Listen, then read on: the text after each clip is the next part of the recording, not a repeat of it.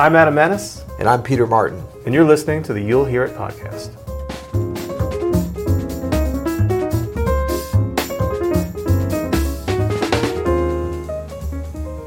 Today we're going to teach you how to not overthink. Beep.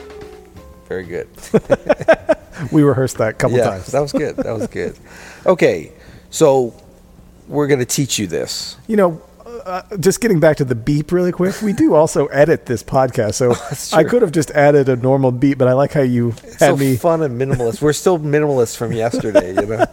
It's good. Yeah, it's good. Okay, so why do we not want to overthink stuff? Because I feel like day after day we're telling them how to think, how to practice, how to think. So maybe this is a little bit of a warning to go along with how to sort of stay in that organic flow that you need to be in to really be able to successfully play this music. It's true. And I think any performing of anything, whether that's music or baseball or slam poetry, overthinking is really the death nail. Did I ever tell you about the time I went to that slam poetry midnight jam and I'd been totally overthinking it all day, man? Disaster.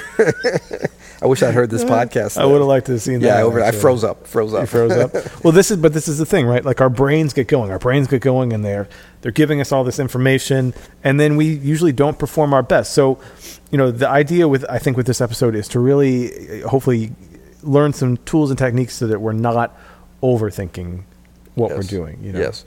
And, you know, I think primarily we're talking about when you're in a performance situation. That's the time to really, it sounds counterintuitive, but to not think and just feel.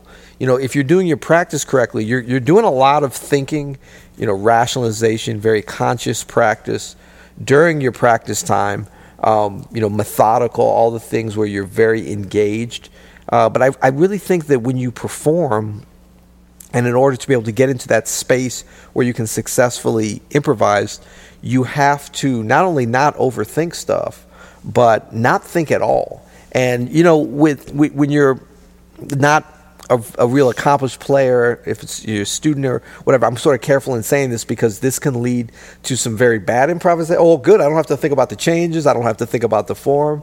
And the thing is, until you know those things so well that you can get away with not thinking about them, but because you're feeling them and they're so ingrained in you that you know you're going to be nailing them no matter what, then you are going to have to overthink some, but you don't have to overthink them. Yeah, it's not that you're not thinking about the changes or not thinking about the form. You're still performing the changes. Yeah. You're still performing the form, but you should be at a point with your practice that you're actually not thinking about them. Really? That they're just happening. Absolutely. And I mean, you have such a command that it seems like you're executing on all those things. You're always executing on the time, on the form, on intonation, all the technical things for your instrument, you know, playing things that are interesting, all that. But most of them you're doing automatically. So what happens is the only thing you're thinking about, and it's not even real conscious kind of thinking, is creativity. That's right. You know, and listening. We forgot number one. Listen. No, but it is true. You know, I was in here in our studio with our intern Royce Martin, who's a very fine pianist in his own right, and he's very young. He's a senior in high school. He's about to go to music school, and he was asking about communication between players, right?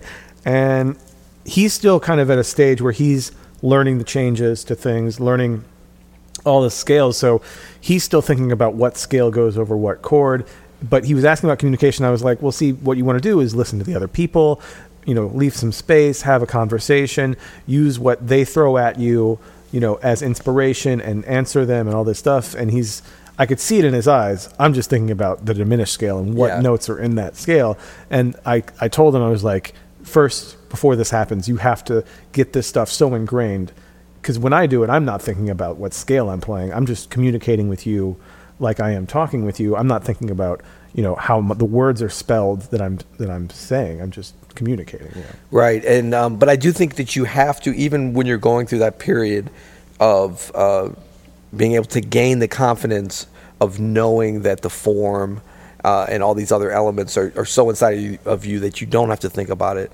I think you have to kind of jump across the ledge a little bit and try to play without fear, even though you may get lost or you may mess up the time or whatever, because you're never going to get there otherwise. If you always play it safe and overthink those basic things, you're never going to really be able to get to the point, or you'll get there, but it'll take you so much longer by doing it like that. Yeah. So you have to accept, I mean, just like anything in life, like in order to progress, you have to accept that you're going to have a certain amount of failure. In fact, I don't even think you can ever progress until you have that failure. You've got to be on a gig where you get lost on the rhythm changes because you can't remember if you're on the last A or the second A. Yeah. But you at least took the chance to say, I'm going to try to sound good on this and just listen to what the drummer's doing and interact. And I might get lost, but at least I'll be sounding, as opposed to counting out every measure and just playing it safe and trying to think too much, you know? Yeah, because you will, with that failure, you'll teach yourself techniques to mark that form next time. Well, you get fired off the gig. That'll teach you. Yeah, Life will teach you. The fear of failure is the best motivator. No, but I do think a lot of this is motivation for practice, right? This is, if you have a good, focused practice routine, you know, a lot of this should take care of itself. You should get it so ingrained if you're practicing the right way that you don't have to think that much on the gig. Yeah, I see the way, you know, if you're a basketball fan and you think about LeBron James, I was just watching him play the other day, not the game yesterday because he didn't play very well. But his normal thing, you know, when he's dribbling the ball down, you can see there's something in his eyes, like even if he's being guarded or if he's having to go around someone, like the basic mechanics of playing basketball, like dribbling and the space on the court and all these things, like not only is he not thinking about them, it's just like he's walking, you know. And so, but he's got this look in his eye where it's the equivalent of what we talk about. Listen to the other players. Like he's looking to see what patterns, you know, develop, where players are cutting. Maybe he's directing or something. But the actual playing of basketball, there's just no thought about that at all. It's the creativity of what's going to happen in the next play. And if you can apply that, you know, we're always making the sports analogies because physically you can kind of see the manifestation of these same kind of things that we hear and think about or don't think about, I think, on the bandstand. Yeah, it's, if you ever go early to any sporting event, you know, and you see the players warming up or you get to go to a practice or something, they're always drilling fundamentals. They're always working on fundamentals, even at a professional level. And it's because of what you just described. It's because he can then go out there and see things from a higher level, and he's not thinking about fundamentals. So if you ignore the fundamentals of jazz, you know, in your practice routine, you are not going to be able to step above everything on the gig and see things from above and see the higher level of things. And that's where the real, you know, music happens. Absolutely. Yeah. And plus, I mean, what's the first syllable of fundamentals? Fun. Exactly. Hello. Come on, man. Really? Yeah, it really is. I know. I just had that deep thought. You threw in a nice pun. Thanks, bro. Well, we put the fun in fundamentals. What can we say? Well, we also put the you'll in. You'll hear it.